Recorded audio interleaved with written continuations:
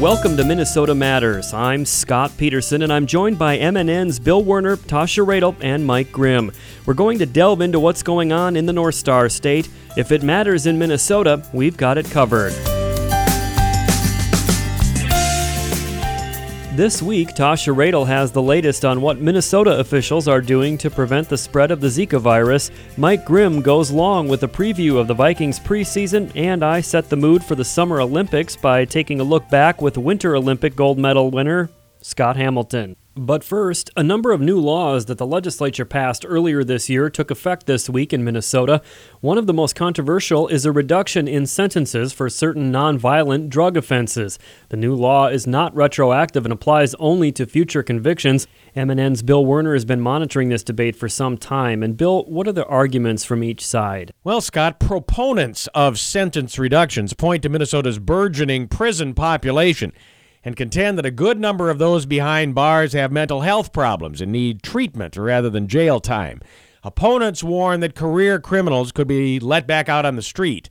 The new law was a compromise between those two groups, and Republican Representative Tony Cornish from Vernon Center says, Well, to tell you the truth, I'm not happy with it. We were kind of forced into it because it was going to be a full-blown minimization or of sorts to greatly reduce the sentencing and to up the limits on what you could carry before you get charged. But by filing the bill, it was able to dial that back and get it stopped and then get into a compromise position. So, and that's what this is, a compromise. And I don't think the other side liked it much either. So I guess that makes both sides fairly happy. What things about it specifically don't you like?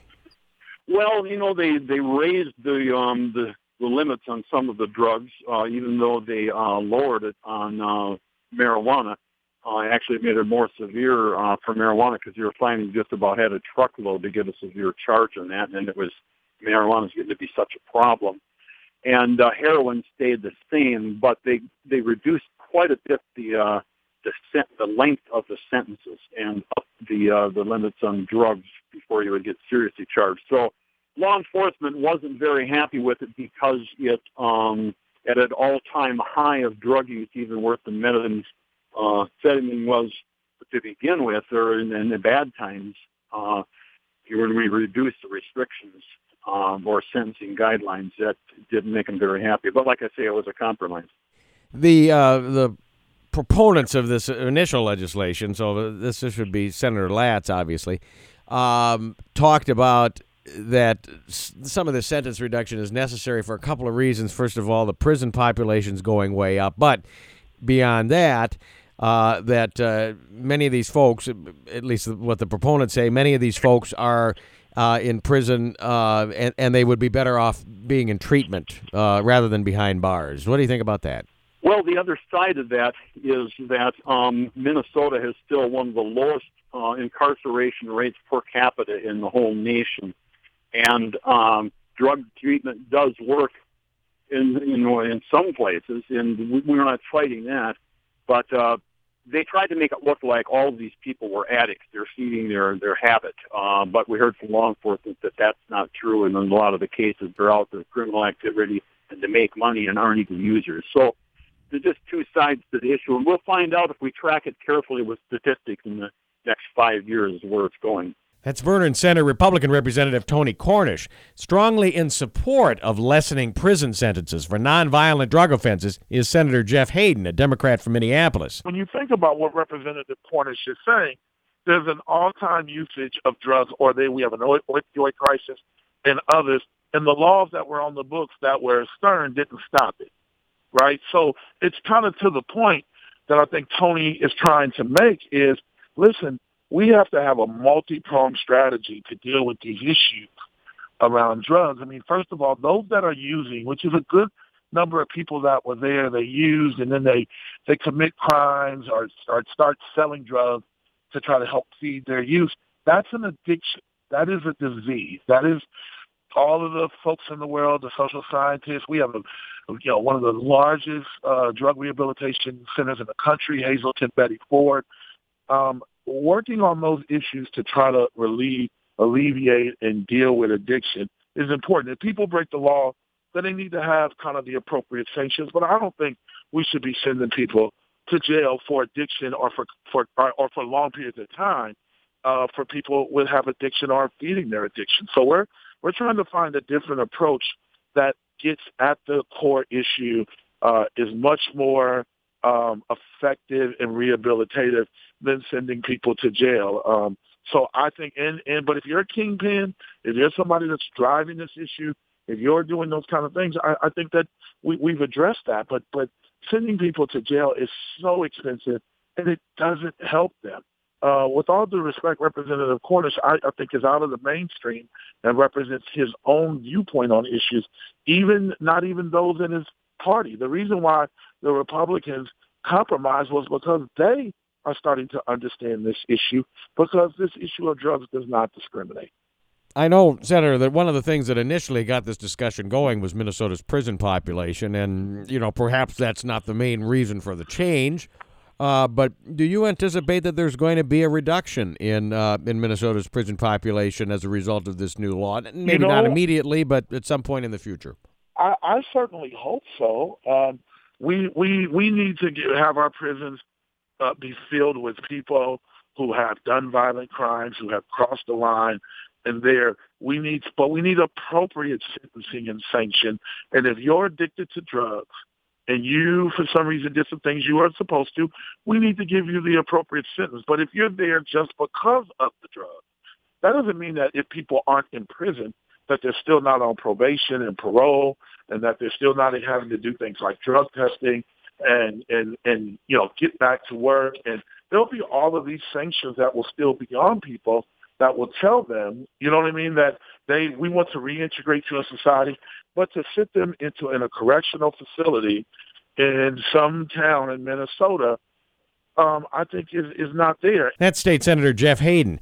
And Scott, just to put some perspective on it, Representative Cornish, who chairs the House Public Safety and Crime Prevention Committee, said even if Republicans gain control of both the Minnesota House and the Senate in the next election, they likely will not change the law back, but rather collect data for a few years to see what needs to be done. Thank you, Bill. I'll have more Minnesota Matters after this. It's Thursday night, and you're grabbing drinks with some friends. Started off with a pitcher for the table, which quickly becomes two. There's pool. And there's the photo booth. All right, everybody squeeze in. Say cheese! Followed naturally by an order of wings. And another. Can we get some extra ranch sauce? Then there's the ceremonial nightcap. So what are we doing this weekend? And lastly, it's back to the car, which, if you're buzzed,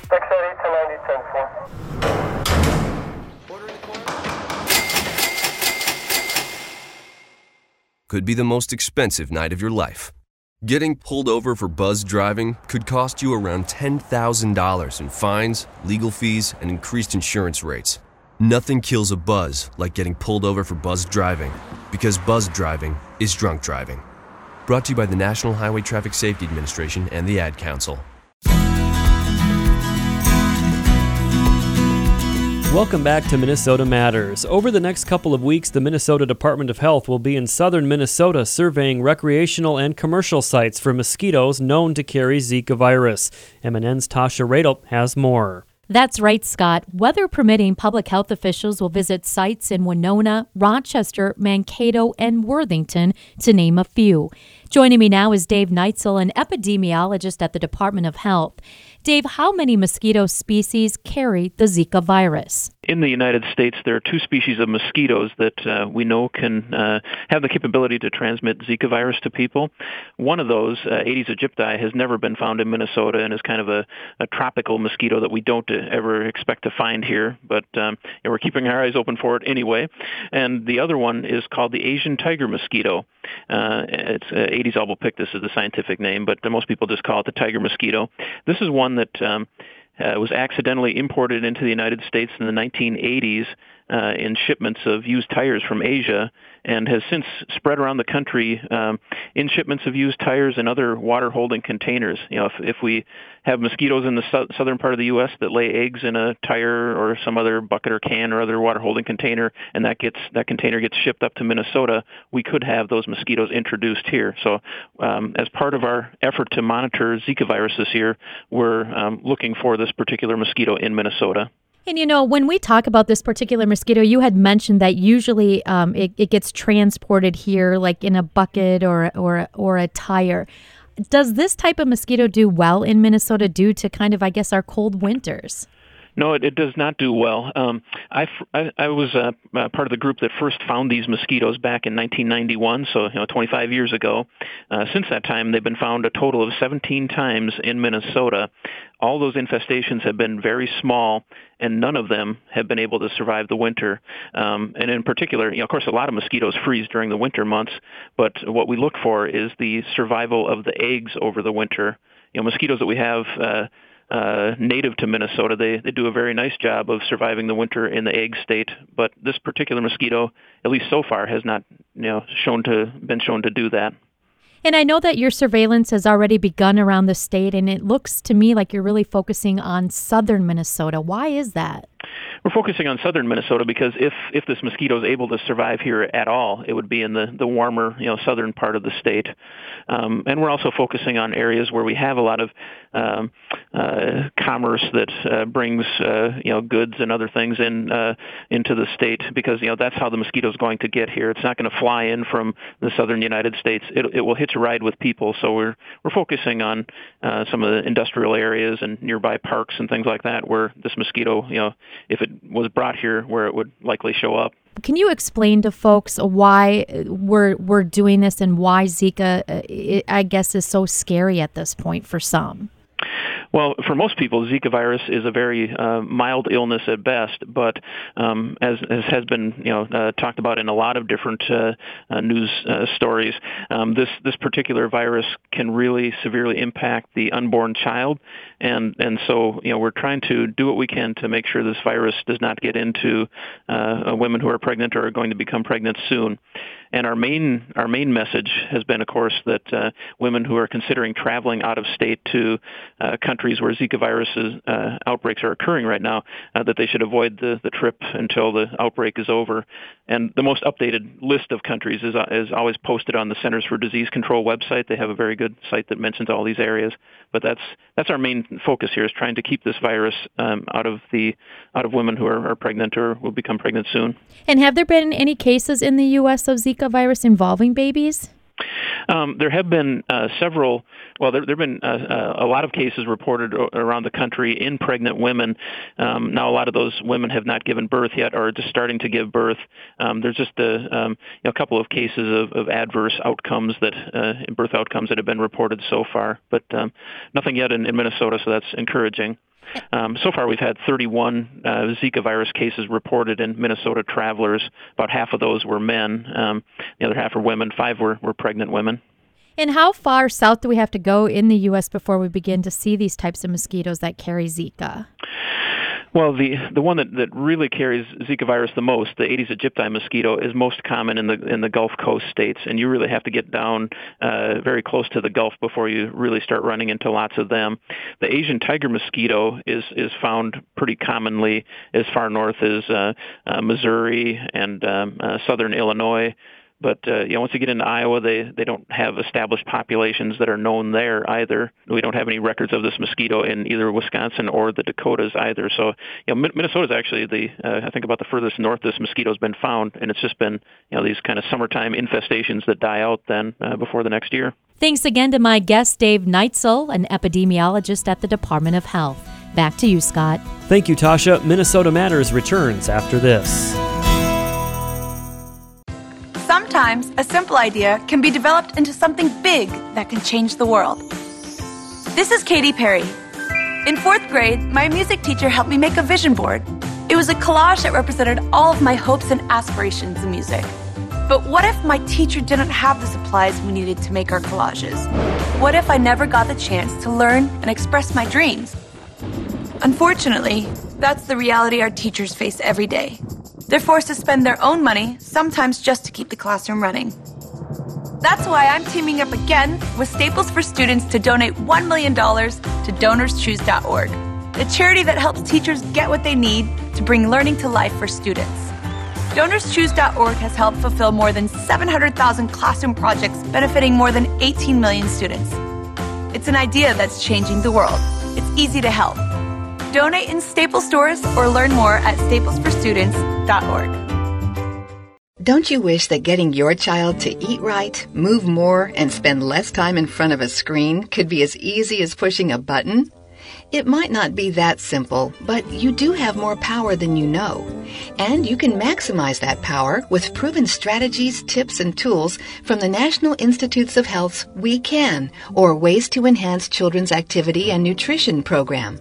We Can offers all kinds of resources, including fun recipes and activities the family can do together to show you the way to live a healthier lifestyle. We're not saying it's easy. We are saying that it can be done. Take the first step today.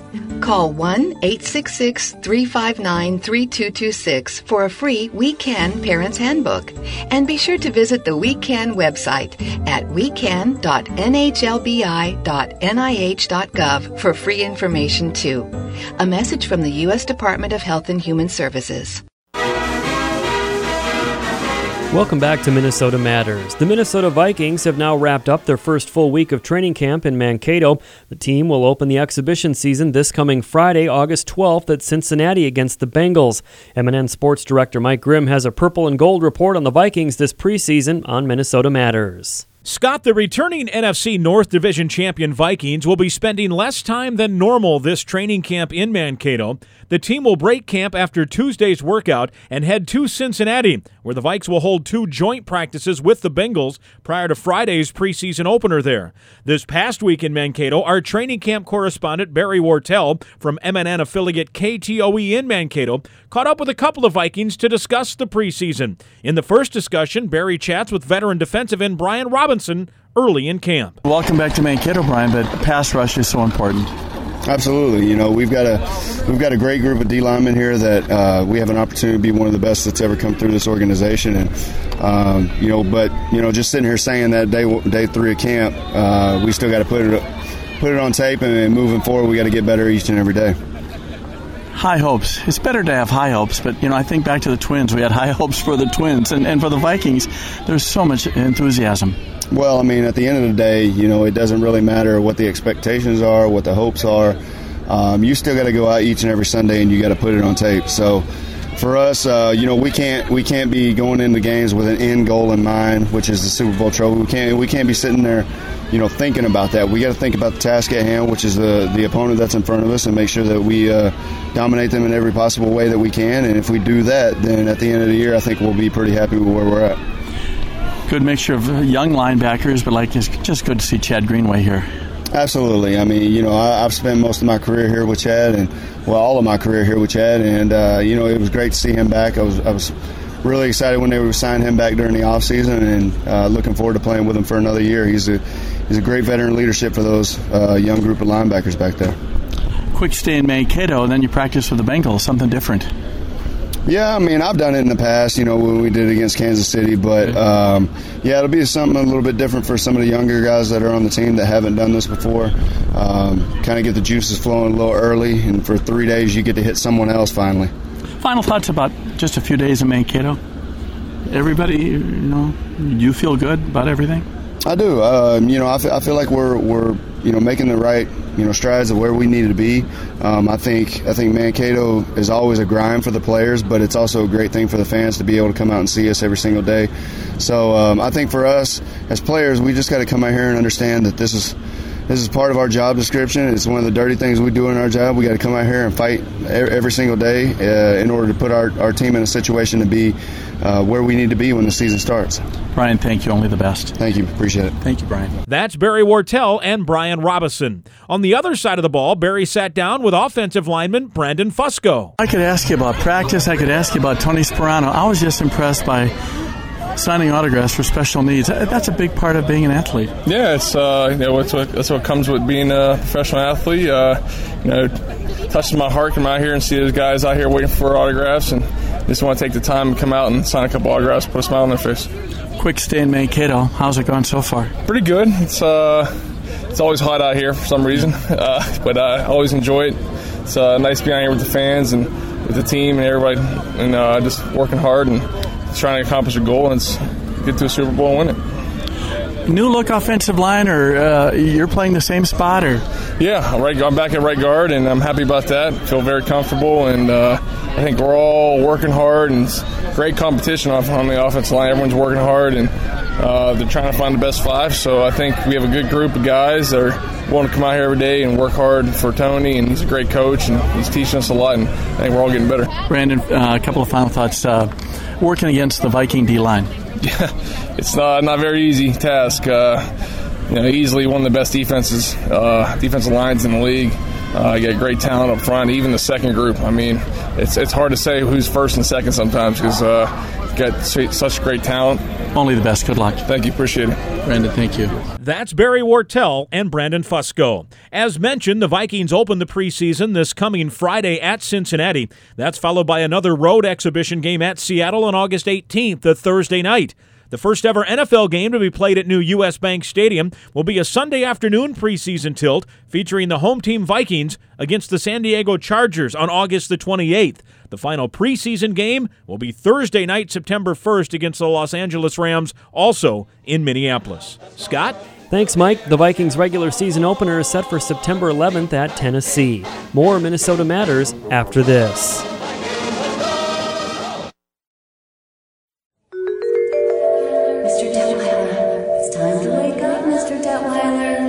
Mr. Detweiler, how are we doing? Your surgery is over. Oh, it's over? What happened? Hi, Mr. Detweiler. Dr. Newman here. You have a new knee. It went great. You'll be up and around before you know it. And it's all because of you. What did I do? You were captain of Team Detweiler. You told us everything we needed to know. Your medical history, your allergies and prescription meds. You asked me tons of questions. What your options to surgery might be, what to expect during recovery. You even asked me how many knee replacements I've already done. Huh. I guess I did kind of run the whole operation, didn't I? Mr. Detweiler, we couldn't have done it without you. Patient safety. It takes a team, and patient involvement is key. A public service message from the American Academy of Orthopedic Surgeons. With more tips at orthoinfo.org/patient safety.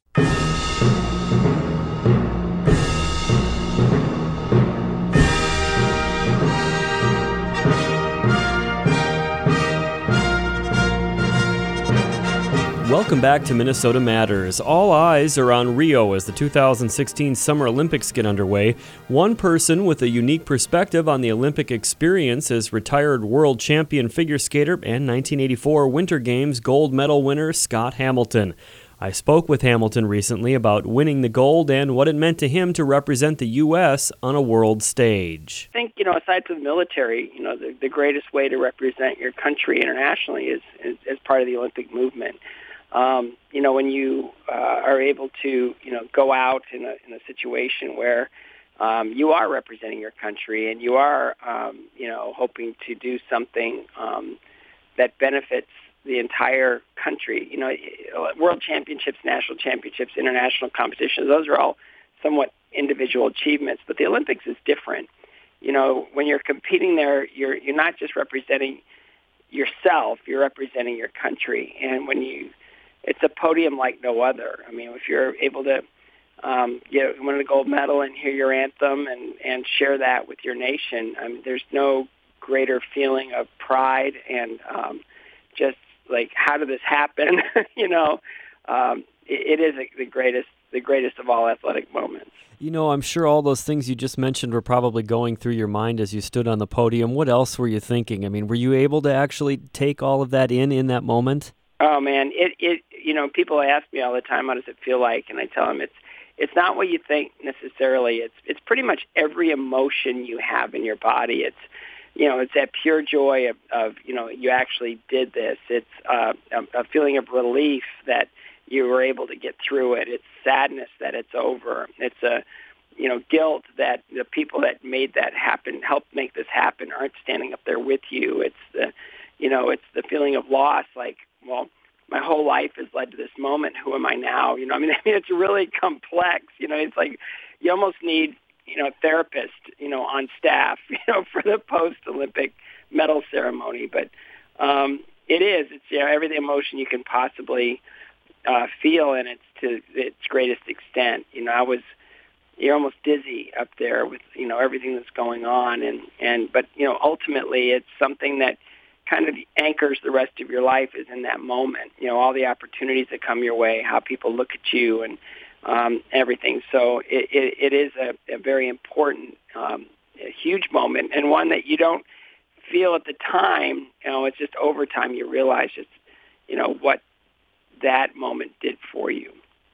Do you have plans to head to Rio for the upcoming Olympics? No, I'm a winter guy.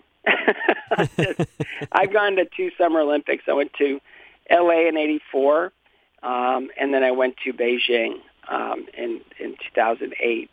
But I'd love to go down to Rio. I've never really been to South America. I know they've got some significant challenges facing them with the Zika virus and a lot of the pollution in some of the water event areas. But I think they just hosted a World Cup a few years ago, so I think they're ready, to be able to move people, and their hotels are up and ready, and a lot of their venues are absolutely locked on. So it should be a great Olympics.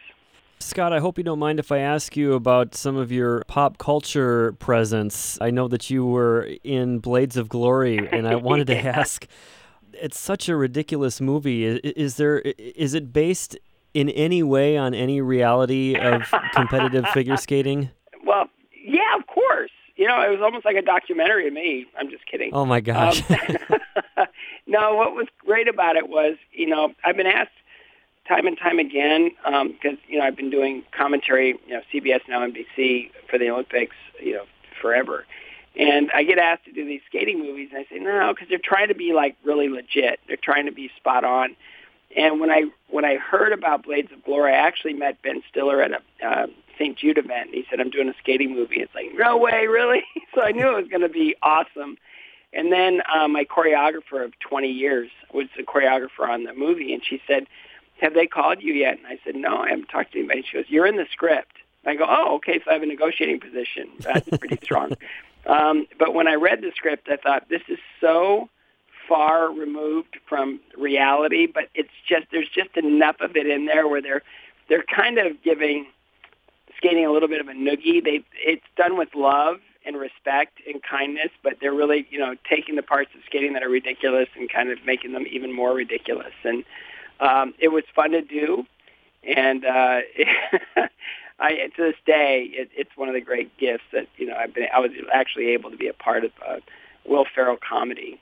At the peak of his career. Well, it's a funny movie, and it's great to see you in there and some of the other skaters as well, and sort of giving what is clearly not legitimate some sort of air of legitimacy. So, well, I mean, being from Minnesota, you see skating all the time, and it's kind of hockey and figure skating are the sports, in Minnesota. Right. And so, just again, being a member of that cast and the way they treated me was extraordinary, and they had 2 directors.